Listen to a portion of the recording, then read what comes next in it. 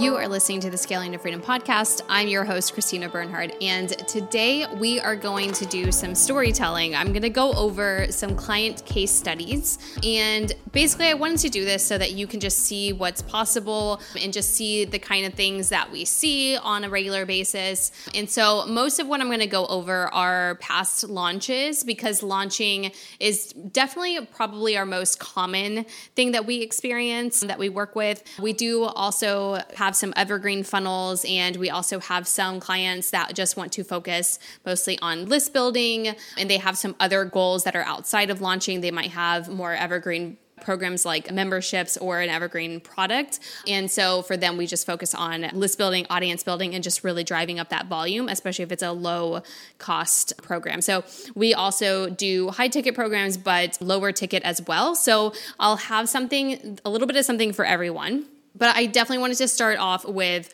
launching. So let's go ahead and dive in. So what I'm going to do is I'm going to just break down the launches in their different pieces. And so I'm going to keep this really, really simple. So sometimes there might be some other campaigns that we ran outside of this. I might cover a list building campaign if I think it's super relevant to this launch. And what I will do though is cover mostly the webinar campaign and then the actual launch campaign. So usually for every launch, it's a little bit different. It depends on where the client's organic audience mostly is. It depends on if they've launched this before. It depends on how big their audience is and what the strategy is and, their actual launch strategy. I want to really align with what their organic launch strategy is and complement it and basically just add more fuel to it with Facebook ads. So that's why it's a little bit different for every launch, for every client.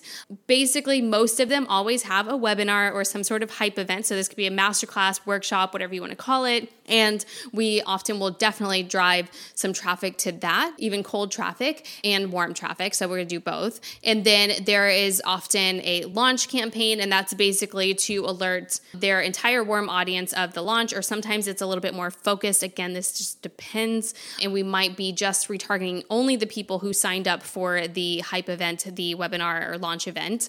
And then there is sometimes more retargeting campaigns outside of that. So it depends on the client's budget, goals, all of that. But that's the basic tiered kind of ads funnel that you start with most of the time.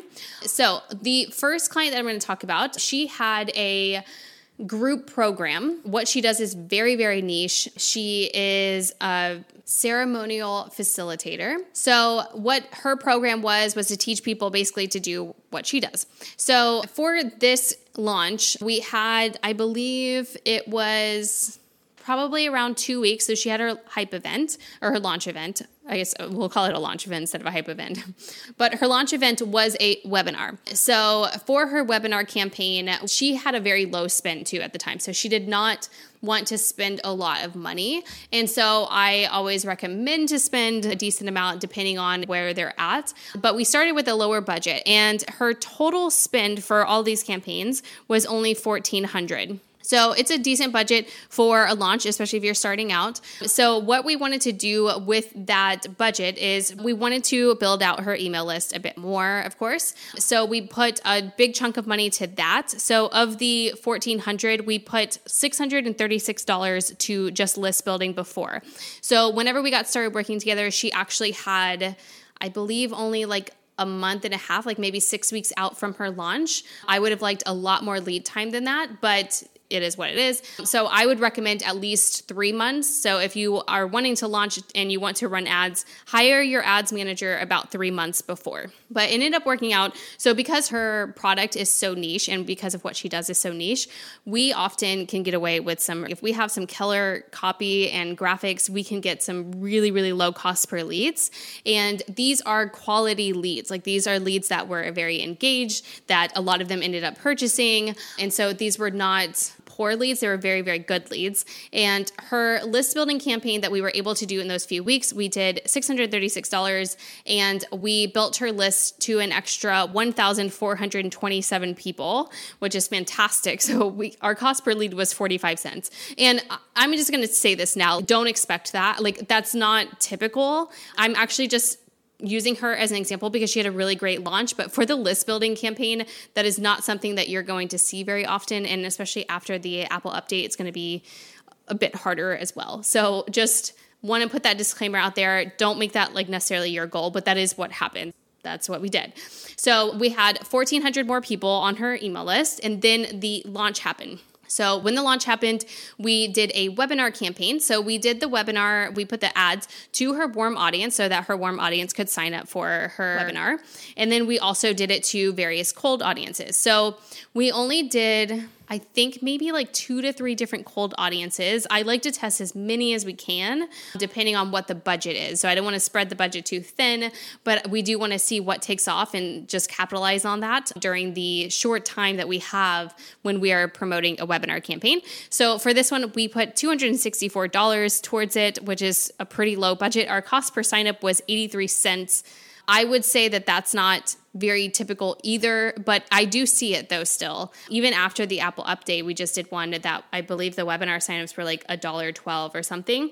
And those were in the States, because I know you can get numbers like that. If you do a worldwide campaign, make sure that you do your locations, like specific locations, because sometimes if you get a cost per lead that's really, really low, make sure it's not a bunch of spam accounts and like in the Middle East, like there's a lot of spam accounts that you might get. But this one was a really low cost per lead for the webinar campaign. So she had 321 signups for her webinar campaign. She did an amazing job for her webinar campaign. Then from there, for her launch, she had to actually do sales calls. So this is pretty common for a higher ticket program. So her program cost was $3,800. So it was a higher ticket program, and she wanted to do sales calls for that. And this is what she's done in the past. This is not the first time she launched this program. I believe this was the 3rd time that she launched it. And so from that, we did the launch campaign. We retargeted the people who signed up for the webinar, as well as her warm audience who maybe didn't sign up for the webinar, but might actually still be interested in her launch campaign. So for the launch campaign, we didn't target any cold audiences at all. Her program is way too high ticket for that. And so it's just warm audience and then also the webinar signups, whether they attended or not. And we only spent $364 on that. So we wanted to make sure to stay in front of them while they're getting the emails and all of that. And she got 22 sales calls, and she ended up closing half of those. So overall, for all of her ad spend, including the list building, the overall cost per purchase that she ended up getting was $135 for a $3,800 program. So it's pretty ridiculous return. So that is just some numbers just to give you guys an idea of the structure and like how we structured it and what we ended up doing and what some of her results were. So that one was a group program. And this next one that I'm going to talk about was a digital course. So this was a digital course. It's fairly niche. So I didn't include list building in here because list building was something that she was doing prior. And I actually started working with her just before her launch. So we basically jumped straight into launch prep. We did have some list building campaigns and things like that, but we were really focused on getting the launch campaigns going. She had ran ads before, so this was not like a cold account. So if you have a cold account, like I wouldn't recommend doing that at all. You don't want to just start running your webinar campaign if you have a cold account. By cold account, I mean that you haven't been running ads or spending any budget, so your ads account doesn't have a lot of data or anything like that built up. So she had been running ads, so I basically took over another ads manager that was running her ads. So we went straight into her webinar campaign pretty shortly after we started working together, and she spent, $697 on the webinar campaign. So we did a very similar structure for this one. So we did 2 different launch campaigns for this one. So we had the webinar campaign, and then we had 2 launch campaigns. One of them was just to her webinar signup. She has a larger organic audience as well. So we did one to just her warm audience, and then we did one campaign just to the webinar signups. And then we also did another retargeting campaign that was just to people who viewed the sales page. And then we retargeted them with different pieces of content, and I'll talk a little bit about that. So the webinar campaign, she spent, again, $697, and we got 314 webinar signups from that. So the cost per signup was $2.22. So that was cold and warm audience. And like I said, she had a larger warm audience. So that's partially why that cost per signup is so low. If it's just cold audience nowadays, I would say, I mean like after the Apple update and in the midst of all of that right now. This is the summer time of 2021. I would say that the average that I'm seeing is around the $4 to $8 mark for the cold audiences. But this one is a bit low end, but this was also warm audience as well. From the people who signed up from this particular ad, because this happened right before the Apple update. And so we were able to, not before the Apple update. This was before they also did the attribution window. So this was in December of 2020. In January, they changed the attribution window, meaning that if someone purchases after that 7-day window, it's not going to track it or attribute it to that campaign. So this is before that, where we had a 28-day window. And so we were able to see who signed up from that webinar campaign and actually purchased. The good old days. So from the people who purchased from that webinar campaign, there were 7 people that signed up through the ad, the webinar campaign ad, and ended up purchasing. So that ad, we can tell from the tracking, she spent $697 and she made $14,000. Now that's because her webinar was really good. Some of those people were warm audiences. So I just want to point that out. That's why that there are always more reasons why you have these amazing results, right? It can't always just be one thing. And then the next campaign is the first launch campaign. So this one was the one that was just to her warm audience if they didn't sign up for the webinar. So just her whole warm audience. And from here, this is a direct to sales page campaign. We spent $1,160 on this. I believe her launch time she had a little bit of longer launch. It was like a little over 2 weeks. So we spent a bit here.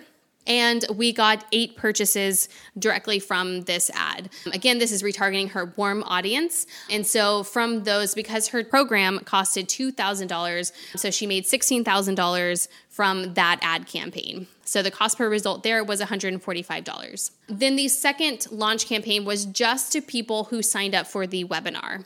So it's just isolated to them. We wanted to see how well that was going to work, and we were just testing things out. And so she had way more people organically as well sign up. So we only put $697 towards the ads. So there was 300 signups just from the ads, but she did have closer to, it was almost 1,000 because I think our goal was 1,000. And I don't think she quite hit 1,000, but it was just under. So we had a decent audience to retarget again, and 3 people from that audience purchased. So that was $6,000 from that ad. We spent $269.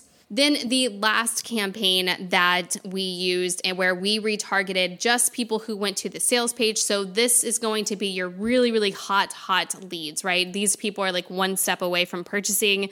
8 people purchased from this retargeting campaign. Again, these are people who went to the sales page. So what we did was we only spent $641 on this campaign, and we did all kinds of different content. So there was lots of social proof. There was videos. They had different carousels.